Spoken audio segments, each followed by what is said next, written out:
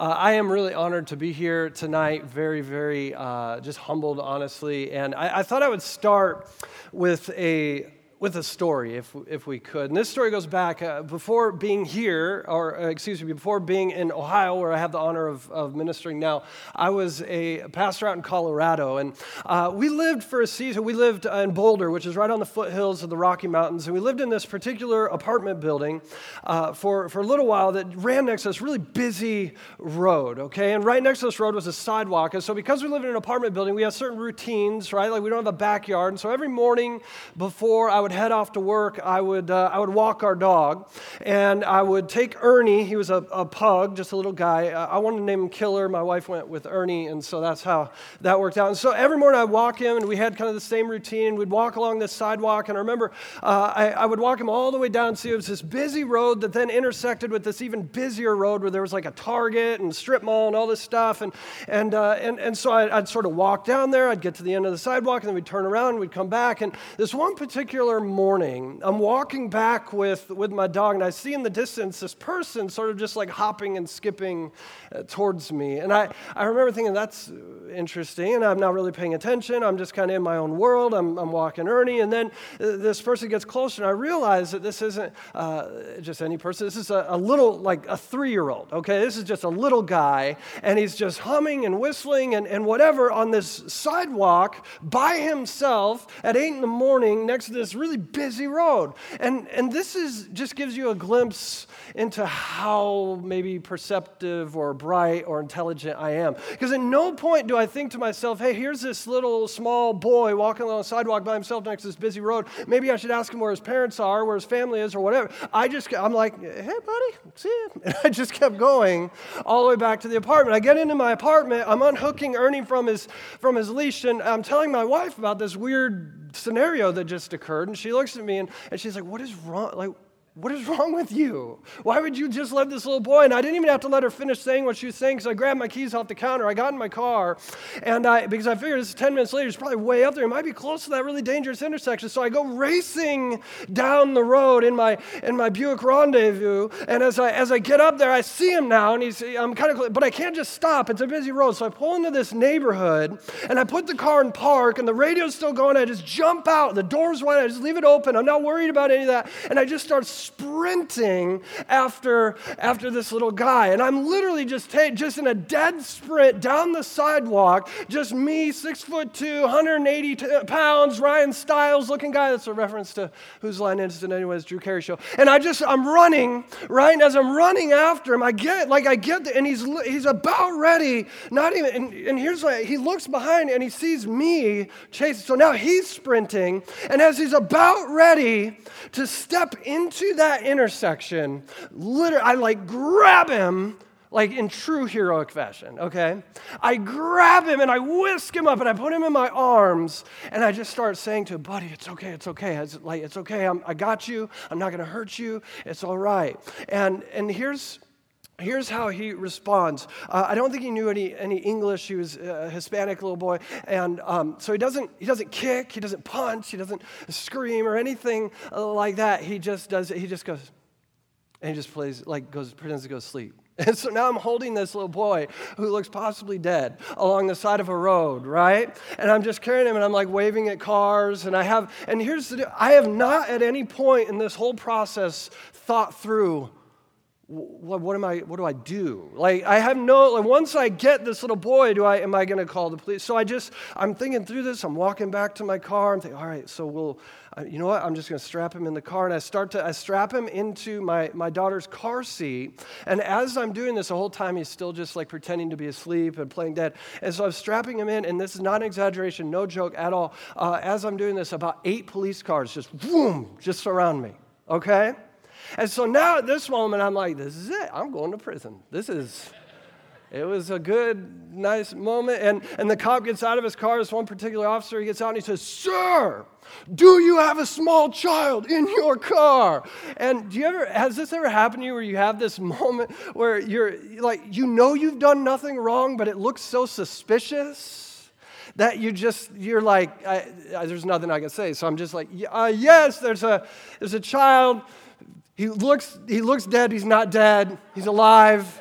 And I got him over there on the road, I'm like trying to, and he comes over to me and starts talking to me, and he realizes nothing's fishy, and he says, listen, we know where his mom is. You already got him strapped in. I'll escort you over there. And so I did. I followed the police officer over there. We reunited this little guy with his mom. It was this beautiful moment. Everyone's crying. Yay, everything's beautiful. And there's a reason I want to start out with that story here tonight. And it's really twofold, a couple things. The first is this, and similarly in how I had no idea what I was doing in that circumstance, how I was just kind of in a lot of ways flying by the cuff and just trying to figure out, flying by the seat of my pants, what am I going to do? How are we going to do this? How do I get this kid and make sure he's okay? In a similar way, a lot of what I'm going to talk about tonight and the ministry I've been able to be a part of and the blessing and the beauty that's happened in the church I'm a part of that I'm going to share with you, I kind of feel, I kind of feel like I don't know what I'm doing sometimes, to be quite honest. And I think when you ask somebody to come and speak and share, wow, there's this great story about your church, like you think that guy must have it figured out, and that's not necessarily the case. Yeah, I try to be strategic, we try to lead well, we try to be wise in decisions we make, but a lot of times I feel like I'm just figuring it out as we go. Also, I'll mention this, in that story with the little kid and my dog and on the sidewalk, like that story in the end, I don't want to brag, but I kind of seem like a hero a little bit. And again, in real life, in the story of the church that I'm a part of, and I have the honor of leading and pastoring and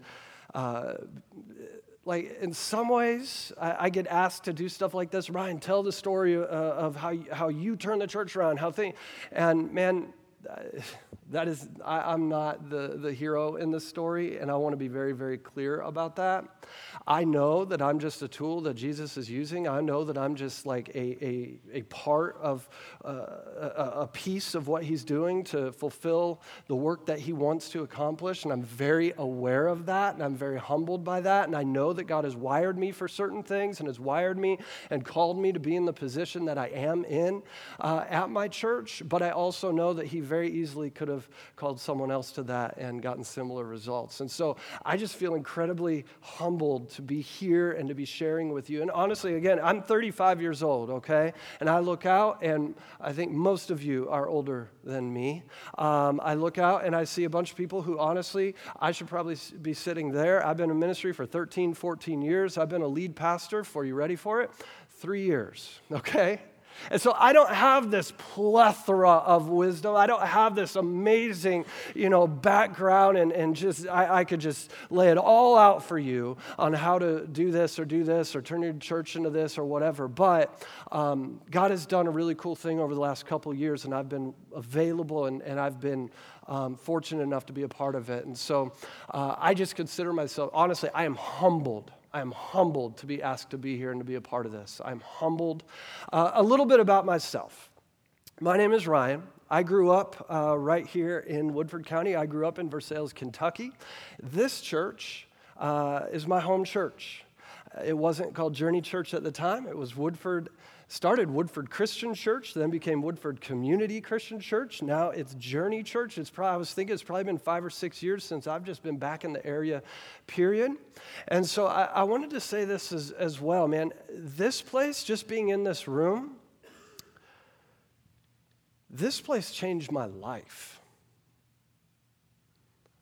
Like this church community, this family of believers, and I know it's been a long time since I've really been ingrained here, a lot of new faces I know are a part of this place, and I know many of you come from different churches, but this place changed my life. It was in this church that I gave my life to Christ, was baptized.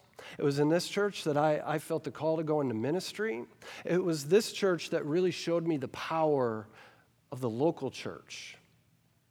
So much so that I decided to commit my life to it. So much so that I said, man, I want to be a part of a place that can have that kind of influence.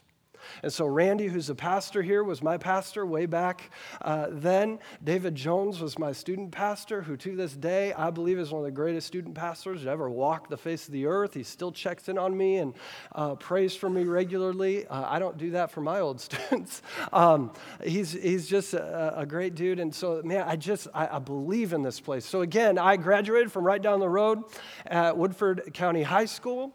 I graduated in 2000, went off to Kentucky Christian University, finished up there in 2004, a little hiatus in the middle that we won't talk about. And then when I graduated school, I went off. I was a student pastor in Indiana for 4 years, went from there to a church out in Boulder, Colorado. Was there for 6 years, a church called Rocky Mountain Christian Church. Got to learn under some great folks like Sean Moyers, Alan Algram, just really good people, good leaders, good pastors. And then I got a call from a church in Canton, Ohio. Yes, Canton, Ohio, the city that Forbes.com lists as the 9th most miserable city in America. That Canton, Ohio, okay? And so when I got the call from Canton, I remember telling my wife, I said, baby, listen, they're calling, they want us to interview for this, and she said, Ryan, look out your window, see, like we lived in the foothills, like look out, see that's Long's Peak, right? See those snow-capped mountains? See this amazing life we have? You want us to move where? But I'm like, babe, the Pro Football Hall of Fame, right? Which wasn't a selling point. And so it was an interesting conversation, but as we continued to pray about it, we decided to interview, we decided to go through the process, and long story short, we ended up starting there in February of 2014. And so it's been a little over 3 years that I've had the honor of being the lead pastor at First Christian Church in Canton, Ohio. Now, let me back up a little bit. If you don't know anything about First Christian Church, that's totally fine because I didn't. I didn't grow up in the Christian Church Brotherhood. I was raised Lutheran. Like when we moved here, I was 14 years old. That was my first introduction into the Christian church. And so I didn't have, like some of you are very familiar with First Christian in Canton. You're like, oh, the First Christian. And I didn't have that. I didn't know anything about the background. So some of you also may not know anything about that. So let me bring you up to speed. First Christian is a church with a significant history. It goes all the way back, literally back to the 1800s, okay, is when the church started. And in the early 1900s, like 1902, a guy named P.H. Welshamer became the lead pastor at First Christian Church. And as he took on that role, he held that role for somewhere around like 55 or 57 years. He was a senior minister at First Christian Church in Canton. And what they did under his leadership is pretty remarkable. Under his leadership, and of course God's blessing and mercy and grace in that community, they became the largest church in the country. They were a mega church in the 20s, 30s, 40s, into the 50s before mega churches were a thing. They were a church of probably 3,000, 4,000, 5,000 people, but the real, like the flagship ministry for their church was their Sunday school programming. And that was this is pretty remarkable. So they would have 5,000 people in attendance in their worship gatherings, and they would have like 6,000 or 7,000 people in their Sunday school classes. PH was pretty revolutionary. PH was a guy who would, he was pushing the envelope in ways that other ministers at that time didn't do. He would take marching bands and hike them up the streets in Canton, Ohio to wake people up on Sunday mornings. They would take a band and put it on the roof of their church. And it's stuff you didn't do in the 20s and 30s, right? And he was just this person who cared about discipleship. He cared about bringing people to Jesus and was just influential, obviously more than just in Canton, Ohio, in the life of the Christian church and the kingdom of God. And so, of course, when PH died, he actually died as the minister of the church. And from there was flux. Over the decades that came after, there were ups and downs and different leaders and people that came that were good, people that, maybe didn't lead well. And there were different moments and seasons in the life of the church. And I'll take this all the way up to the mid-90s. There was a guy that went up there. I'm not going to share his name. Some of you might even know him. Went up there. Came from this area and was a strong preacher, strong leader, good guy. Went up to First Christian and really just took that church that was in a season of I would say plateau, a season of kind of limbo, and came in and just revitalized that community of faith, revitalized FCC. And slowly but surely, over the course of a few years, they began to grow and grow and grow, and they got to a place where they were just pressed at their current facility in downtown Canton. They could not stretch their arms anymore. They were doing everything they could possibly do. They were being as creative as they could with parking, and so finally what they had to do is they decided, we're going to move to a new location. They sold their current facility to a university in town, and they bought a golf course, the oldest golf course in Stark County. It's called Edgewood Golf Course. They bought this 18-hole historical golf course, and they ripped out 9 holes.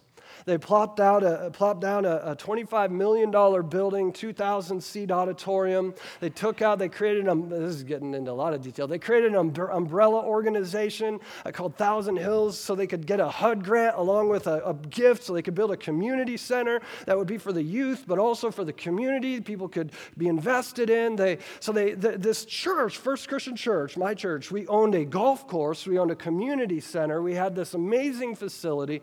And the thought was, the sky's the limit, right? We're gonna build all this, and it's gonna be amazing. And if we build it, they will come, and we'll go from 2,200 where they were at the time to 3,500 to 4,000 overnight. That was the thought. But that's not what happened. And I don't know if you guys have seen this. I'm sure you have, because you've been around church world for a little while. But I think what happened in that season at First Christian was the vision became the building. You know what I'm talking about? Where for so long, everyone's just, when we get in the building, when we get in the building, when we get in the building. And the whole vision is about when we get in that building. That's what and then when you get in the building, everyone looks around, and we all say, now what?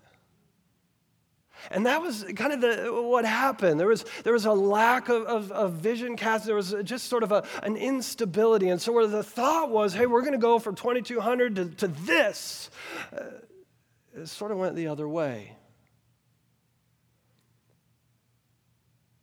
And it happened right around the same time the economy dropped out. And all of a sudden, 2,200 became 2,100 and 2,000, 1,900. They had this great reserve, and to be quite honest, they kind of planned the mortgage payments for the future. And so they were dipping into that reserve to make their monthly payments, which was like $114,000 a month, right? That's a lot. And so they're dipping in, they're trying to pay all this, they're trying to figure out, and they're trying to, and as they're doing it, it's just 1,900, 1,800, 1,700, and then this church called this great leader, it was leading First Christian from this church from Florida, and said, hey, we want you to come down here, and it was really hard, but he made this decision, okay, I'm going to go down there, and now the guy who cast the vision for this great building and this great thing, he's gone, okay? And so now you're at 1,700, and you're at 1,600, and the golf course isn't making money. Let's shut the golf course down. Boom. The 1,600, 1,500, 1,400. We don't have enough people not enough giving units. We're not making enough money. We can't afford these $114,000 monthly payments. So they get to this point where they're like, okay, they went and they talked to Church Development Fund, CDF, and they said, listen, we can't make our payments or we're going to foreclose. Help us. And so they literally, our church had to deed the building back to CDF in lieu of foreclosure. So this monster dream, this beautiful vision, this amazing idea, the golf course is shut down, and now we don't even own our building. But it was the only thing we could do to stay alive. It brought our payments down almost like $70,000 a month. We entered into this relationship with CDF, really where it was just keeping us alive. New leader was brought up from within. He just wasn't the right guy. It wasn't a right fit. And people just 1,400, 1,300, 1,200. Let him go.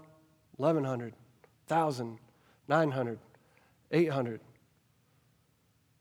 That's when my phone rang. Hey, Ryan, would you be dumb enough to come take this job out here in Canton? Yeah, I think I would. Let's go. Let's do this.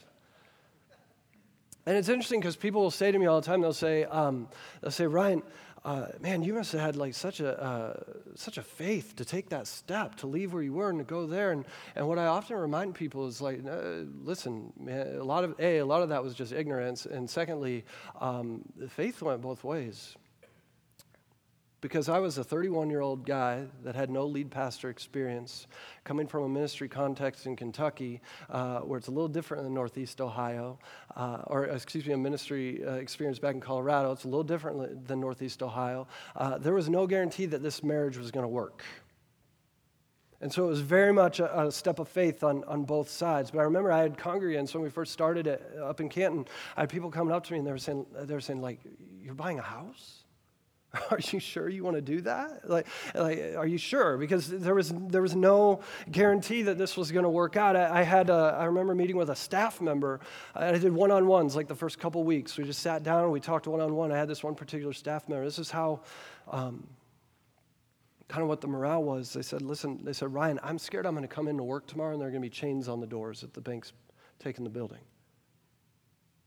We'd gone through, in 2011, 12, 13, they'd gone through 4 different waves of layoffs. Most of the staff was part-time. We couldn't afford to pay benefits. We were still a church of 800 or 900 people, but just the monster that the building was, it was just handcuffing us in every way. And so it's been this really crazy journey over the last 3 years.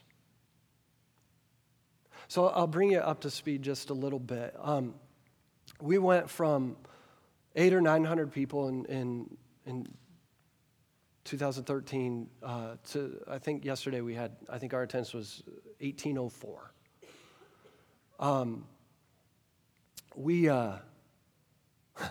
When I got there, I didn't know this, and maybe that's my fault, probably is. When we got there, I remember I sat down with our business operations guy, and I said, "All right, so how are we doing?" He said, "All right, we have $25,000 in our reserve." I said, "Okay, we'll put that in context." He said, "All right, our weekly budgeted need is $29,000. We live in Northeast Ohio. It snows a lot there. So we're like a snowed out Sunday from having no money reserve at all. So we were there. Now 3 years later, here's what God's done. We're somewhere we probably have close to $1 million in available cash. Here's the best part, though. In 2013, we had, I think we had 29 baptisms. To date, over the last 3 years or so, I think we've had about 400 people get baptized into Jesus. And here's what and guys, I want to be really, really, guys and gals, I want to be really, really clear, like really clear, because here's what happens. Like I stand up on stage and this is how it sounds. It's like, hey, it's not me, it's God, right? It just happens to be when I got there, right? And it's this sort of like humble brag or passive brag or whatever. But I really want to say it's like it really has been just a God thing, infusing the life of our church and growing our church. And I remember my very first Sunday I said this. I said, guys, I don't believe God's done with this church yet, and I believe this is going to be one of the great stories, turnaround stories in the life of a local church. I really do believe that, and I really do believe that it's not me, it's Jesus, and he's amazing, and he's doing amazing things, and he's not done yet. And guys, here's the reality. Really, believe me when I say it's not me. Like, I am flawed. Okay? There are many, many, many days where I sit in my office and I literally will pray to God, like, "Jesus, please don't let me burn this place to the ground." Like, God, I don't want to screw this up. Like, there are so many, like for me, last summer, I'll put this out here. Last summer, I had to step away for like 3 months. People were mad. They're like, "You're giving this guy a sabbatical? He's been here 2 years. And I had to step away. Because there were things in my life that I'd gotten out of whack. I wasn't I just had to step back. And here's what happened. Honestly, we probably lost a couple hundred people. And I say that because I want to be very clear. We could sit here in these seats, and I've sat in the same seats, and we see the Hollywood story, right? We see he comes in, everything turns around. No. Like this is God's work. I'm flawed. It's hard work. We've had struggles. We've had to push through. We've had to make sacrifices, and we've had to be intentional. But God's done some really amazing stuff. And I've had the honor the honor to be a part of it. And so that said, for whatever it's worth, with my 3 years of lead ministry experience, I just have a few insights, things that I've learned along the way that I'm going to share with you. And if you're the type that wants to write something down or put it in your phone or whatever, you can take it back to your pastor and say, here's what you should do. And then he'll get mad at you and you'll have a weird relationship. But I just have just 4 things, and again, these are our context, okay? But I get asked this every now and then, like, what did you guys do to turn it around? What happened? What steps did you take? And I think there are a lot of things, but if I were to boil it down to just a few, it would probably be these 4 things. And again, this is our context, this is our situation, this is our church, and so keep that in mind. This isn't a one-size-fits-all. This was our context, okay? But we'll just jump right in. Here's the first thing that for us, we had to kind of recognize, and it's this, and some of us aren't going to like me saying this, to be quite honest, but we just had to kind of go in and say, okay, everything has to go, mostly. Now, there are different philosophies on this. The most popular philosophy is a new leader comes into an organization, and they come in, they take a year, and they assess. Right? You take a year, you take 12 months, you assess, you build trust. You don't do anything drastic, you don't do anything crazy because you want to gain trust, and you don't know the organization that well enough to make changes anyways. Well, here's why this had to happen in our context, because our staff were scared there'd be chains on the door the next day. For us, we didn't know if we would be there 12 months from now. For us, there was an urgency that things had to happen. And so we came in, and a phrase that I used almost every staff meeting with our crew, almost every, when I would communicate, something that I said all the time, I used this phrase, I said just visible change. I want people to see visible change, visible change, visible change, visible change. All right, this isn't just a new pastor coming into town with a little different style than the last pastor. This has to be seen as a season of rebirth for us. This has to be a turning of the page. We aren't going to stay there anymore. We're going here. And if we're going to get there, then we can't keep doing the stuff that we're doing over here. It just perpetuates the same reality. And so we honestly, we changed like everything. We changed little things like the weekly program. We changed our website. We changed the order of service. We changed the length of communion meditations. We changed where we did offering in the service. We changed we changed little things, and then we changed big things. About 6 months in, we sat down as a leadership, and we said, all right, vision, mission, values, let's do this. Let's go. We know where we've been. We know PH was amazing, but we can't keep looking in the rearview mirror. We got to look forward. And so we just came in and we said, all right, let's do it. And we changed, again, vision, mission, values. We changed, who are we targeting? Are we really, is there someone that we're really going after? Or are we just kind of hoping it works out? We assessed. If it's working, cool. If it's not, then it's got to go. And this was the luxury that we had, and I'll admit this. This was the luxury that we had almost immediately, is that something took, and we saw momentum almost right off the bat. And so because of that where we would get pushback, sometimes we say, yeah, but it's working, okay? Yeah, I get it, but it's something. God's doing something with this. And it was this really, really cool season. And I know people don't like change. I know maybe some of us are sitting here and we're saying, oh, I don't like that. Not everything must go. But for us, man, it had to. It had to, because it wasn't working. And I would challenge, I think it's important to assess, to constantly assess. It's important to constantly reevaluate. Is this, in my church, is this stuff really working?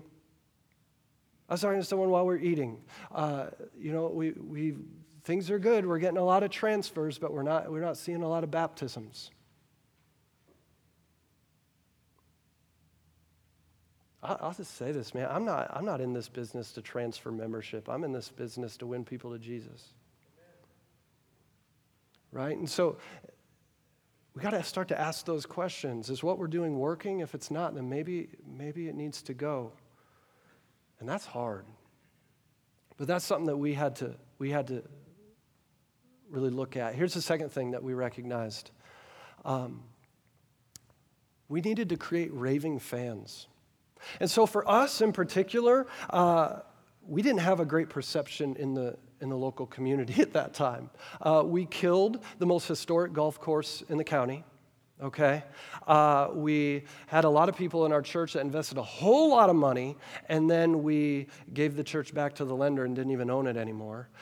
We just had to kind of start over from scratch and say, yeah, maybe some people don't like us, but this is a new leaf, rebirth, we're turning a corner.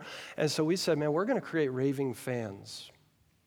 And this is a term that Andy Stanley uses a lot. It's this idea that I don't just want people to come to my church, I want them to want to come to my church. I don't want people just to be like, yeah, it's Sunday, let's go. I want them to be like, when is it going to be Sunday? I said this early on. I said, man, I want our people to be so excited that when they're like at Disney World and they have to miss a Sunday, they're on whatever, it's a Small World ride thinking like, I wonder what's going on at FCC today. Like that's the sort of energy that I wanted to create. We want to create raving fans. We wanted to create excitement. We wanted to create a culture in our church where people couldn't help but tell other people about their church. Where in the same way here we talk about Kentucky, we want to get people, and I know it's like, yeah, okay, it's churchy sounding, but like we want to be able to be excited about First Christian Church. And so for us, we said, let's create raving fans. And so one of the ways that we did this, I kind of mentioned how we rewrote our vision, our mission, and our values. We said, all right, here's what we're going to do with our vision. We want to make it really simple, and we want it to be a mantra, like a rallying cry. And so we threw, like our previous vision statement was complex and long and didn't really mean anything. And we said, all right, here's what our new vision is going to be. We're going to be a church for all people, Jesus for all people. That was it. Our vision statement, Jesus for all people.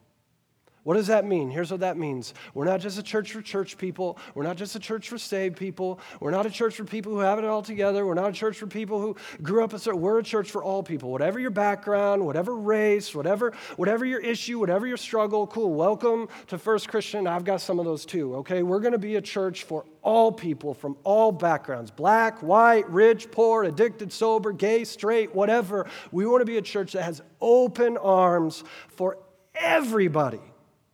Everybody. And here's the tension in this. Some will say, well, hold on. Everybody? Yes, everybody. Now, that doesn't mean that we agree with everything everybody is doing, but you notice this about Jesus. Jesus made people mad because sometimes he was a little too much of this and not enough of this, walking that tension between grace and truth. So we preach truth. We preach that things like homosexuality is a sin, okay? But we're going to be a church that loves you and the same as everyone else. We teach that living with your boyfriend or girlfriend before you get married is a sin. But we hope you're here Sunday. Because when you're here Sunday, we hope that you'll bump into Jesus. And so that's the tension that we walk. And when we made that our mantra, here's the deal. When we made that our mantra, we said we want this to be something that's easy to put on social media, put on Twitter or whatever. So you'll see it. Like if you follow me on social media, you see it all the time. # Jesus for all people. We just made that our mantra. We wear it on our T-shirts. Jesus for all people. We put it on bumper stickers. You go to the mall, you'll see it in the mall parking lot. Jesus for all people stickers on the back of people's cars. We want to be a church where our people are raving fans, where they cheer for their church. That was the second thing that we did. Here's the third thing that we did. We said we want to be a place that strives to be excellent. Now, this is a word that we use a lot in churches, and so I know I'm not saying anything revolutionary. I know that if you go to leadership conferences or you hang out with whoever, like you hear this all the time. We want to be excellent. We want to be excellent. We want to be excellent. The truth is, when I got to FCC, we just weren't excellent. Like, we weren't. I remember sitting in our service that first Sunday, and I was like this. I feel like I'm at a funeral. I don't want to be here. I'm glad I'm the pastor because my attendance would be a little spotty, okay? It wasn't It wasn't excellent. And I love this. There's a pastor named Perry Noble that I love some of what he communicates on this subject. He says this, he says, man, we serve an excellent God who created the world excellently, who died on a cross excellently, who lived an excellent, perfect life without sin. Like for us in the church, why do he jokes, he says this, so then why do we put someone on the stage to sing a special song and they're awful, but we say, oh, but it's authentic. That's what we say in church world. Like, why aren't we striving for excellence? And I know, again, that might be stepping on some toes, but for us, in our context, we just said, man, we want to be excellent because we think God wants excellence from us. And so with our musicians, with our worship band, with our communicators, with everything we did, we said we want it to be our best. Are we still faltering in some of these areas? Yeah, we are. Are we still trying to make strides? Yep. Do we have it figured out? Nope. Could our guest services be a little better? Yeah, it could be. Right now, my administrative assistant oversees it, and she's like the grumpiest person ever, okay? And she oversees our guest services at the front. Hi, how are you? Like, it's not a good fit, okay? We're not excellent there, all right? We can make some strides, okay? But this is an area where we just see like such importance. Such importance. I mean, I look in Scripture and I see this as a priority. Just a couple I'll throw up here. Here's just one really quick in Colossians 3. You guys know this passage. Whatever you do, work at it with all your heart as working for the Lord, not for human masters, since you know that you will receive an inheritance from the Lord as a reward. It is the Lord Christ you're serving, right? We're supposed to give Jesus our best, like our best. Here's another one. Well, here's one more. So whether you eat or drink or whatever you do it for the glory of God. We're supposed to give God think about it, in our church context. Shouldn't that be even more heightened? Shouldn't that be even more? Whatever we do, man, we should be giving excellence to Jesus. If you're, again, in your context, I don't know your situation. Are you a Sunday school teacher? Okay, are you giving excellence? Or are you cramming on Saturday night trying to figure it out? Are you a worship leader? Do you sing in some way? Are you in the band? Do you practice during the week, or do you show up rehearsal like I didn't even look at I don't even know what songs we're singing? And God wants excellence from us. He wants our best. So this was a big deal for us. We don't have it all figured out, but this is something that we're continuing to work towards. Finally, here's the last thing, and I think this might be the most important thing, but it's this. We stopped being afraid.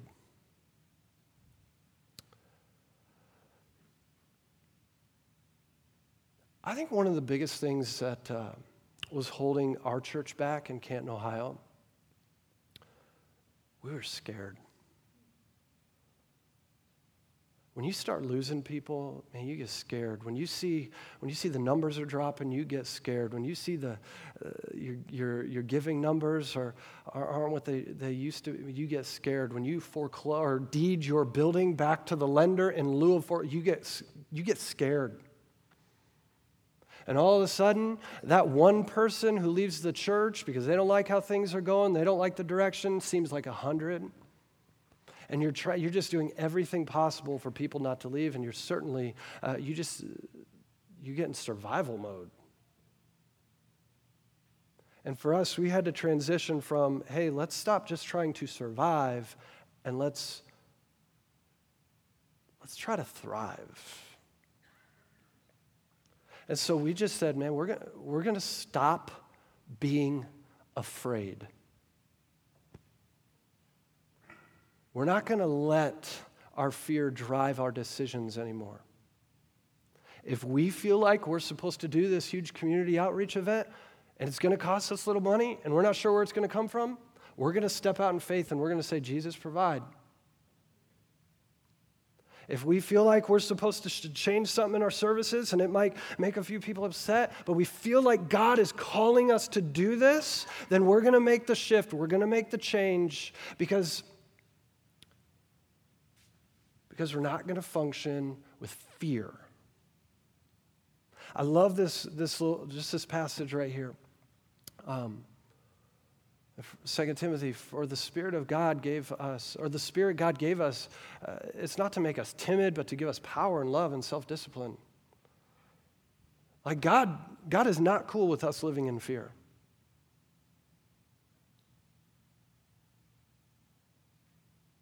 He is not okay.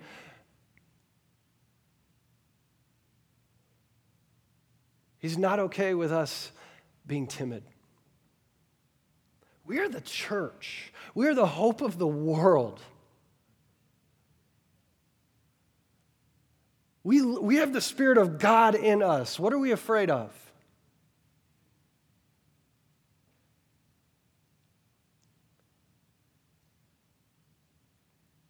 We said we're not going to be afraid anymore. We're going to step out. And here's what happened. I love this. When we made that declaration, we're not going to be afraid, and we're going to take steps. Here's a couple things I did. The first thing, it took this weight off us. It was like being set free. And it gave us, and I love it, it gave our staff the opportunity to fail, which was really good, actually.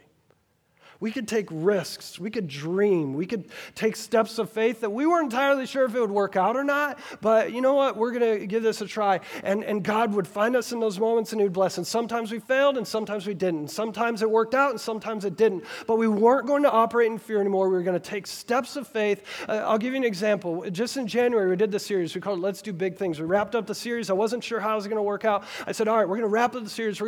Let's do something big together as a church. And so I got a bunch of envelopes. I had our business operations guys say, give me $10 and put them in a bunch of envelopes, $10 bills in all these different envelopes, and we're going to let people just come forward and they could take just $10 at a time. And so we just gave away like $5,000 that Sunday. We said, just take it. And then here's our challenge. We said, all right, now we want you to go multiply that. And I talked about the parable of the talents. I said, go multiply that and let's see what comes back. Use your talents to multiply that. And so they took $10 and they went and they bought a bunch of baking goods and they made cookies out of their $10. They sold them for $1 each. They brought back $30. We had people doing crazy stuff though. And it's dreams like this. Like we had up there, Ohio State, everywhere, right? And so we had people, like I had a family in my life group. They said, they put it on Facebook, they said, listen, for this amount of money, I'll wear a Michigan shirt to school tomorrow. And for this amount of money, I'll put a Michigan flag in my yard. And for this amount of money, my whole family, and they raised like $1,300 wearing Michigan gear. And then here's what we did. We took that about $5,000 went out that day. We took $5,000 and it came back 3 weeks later as $30,000. And we took $30,000 and we bought 120,000 meals that we're going to be packing in 2 weeks to send down to Haiti. When you operate scared,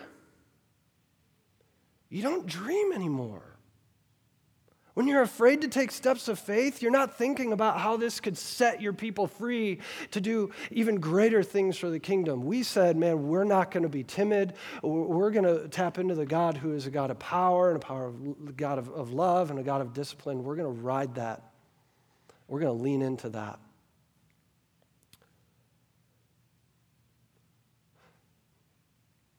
So I'll close with this. If you were to ask some of our elders who were around during that time, that season of struggle, and you were to say,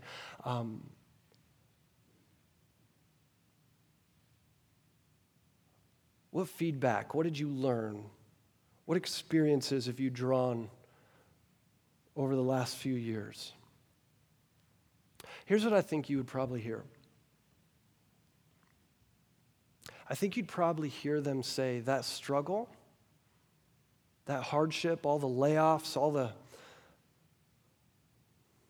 bleeding reserve, the building being given back, all that, I think you'd hear him say this, actually. As hard as it was worth it. And here's why. Because we learned a few things along the way. See, there was a season in our church where we thought if you build a big building, that'll do the evangelism for you.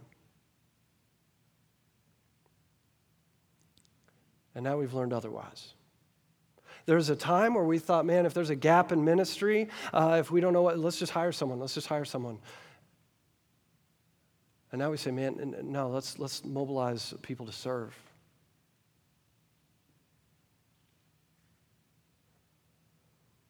There was a season where we thought in order to do effective ministry, you had to have a big budget. And here's what we've learned.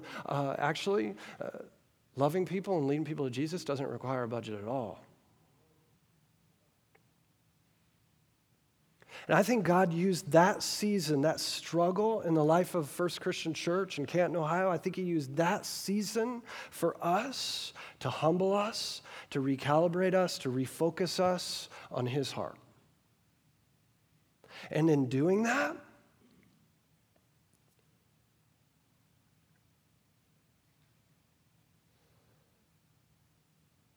we stumbled across a few things like Jesus for all people.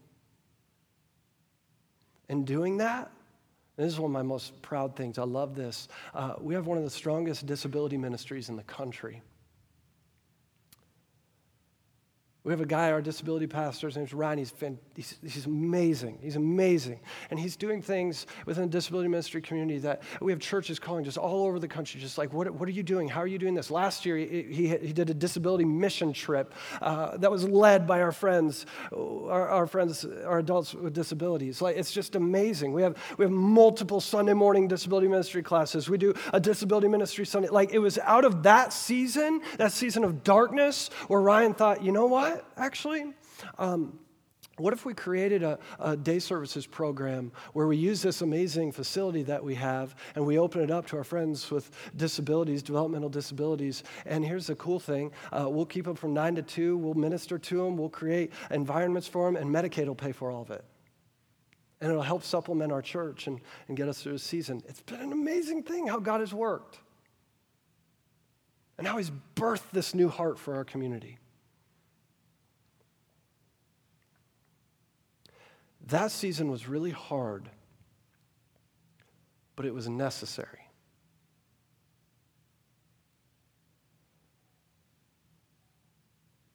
We don't have it all figured out. I don't have it all figured out, but we're trying to walk in step with Jesus, one step at a time. And in doing that, it's just really cool to be along for the ride. So I don't know if those principles apply to you. I don't know if there's anything to take from that. I don't know what your context is, but here's, I guess, I'll just say, God is good. And it's been a blessing to be a part of that, and it's been a blessing to be here and share with you guys tonight. And my favorite part of all this story is it's not done yet, and God's still working. And so maybe I'll be back in 5 years if they haven't fired me, and I can update you again. That was a joke, but I'm just really blessed, guy, to be a part of it. Guys, thank you so much for having me. Thank you for letting me spend some time with you tonight. Let me pray. And we'll head on out. Father, or head over to Trinity here. Father, thank you for tonight. Thank you for this gathering. Thank you for this group of leaders in the church. Men and women who love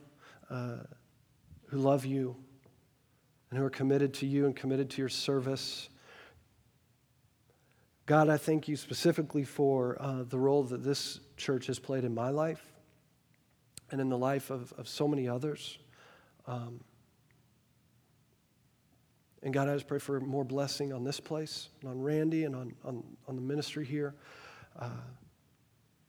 And again, on all of the other ministries represented in this room and represented here, just the state of Kentucky and the church as a whole. God, just move in this place.